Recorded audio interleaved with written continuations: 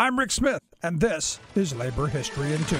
On this day in labor history, the year was 1869. That was the day black workers met in Washington, D.C. to found the Colored National Labor Union. 214 black trade unionists hoped to work toward equal representation in the workforce. They also demanded anti-discrimination legislation, federally funded education, and the fulfillment of the promise of 40 acres and a mule for Southern farmers. 34-year-old black caucur Isaac Myers was elected the organization's first president. He had organized black caucurs in the Chesapeake shipyards. Myers hoped to lead black workers into the National Labor Union, an early effort at building a national labor movement. National Labor Union founder William Silvis insisted there should not be distinction of race or nationality among the ranks. Myers added that white and black workers must come together in solidarity and organize for higher wages and living standards. Many members of the National Labor Union were not so progressive when it came to integrated unions.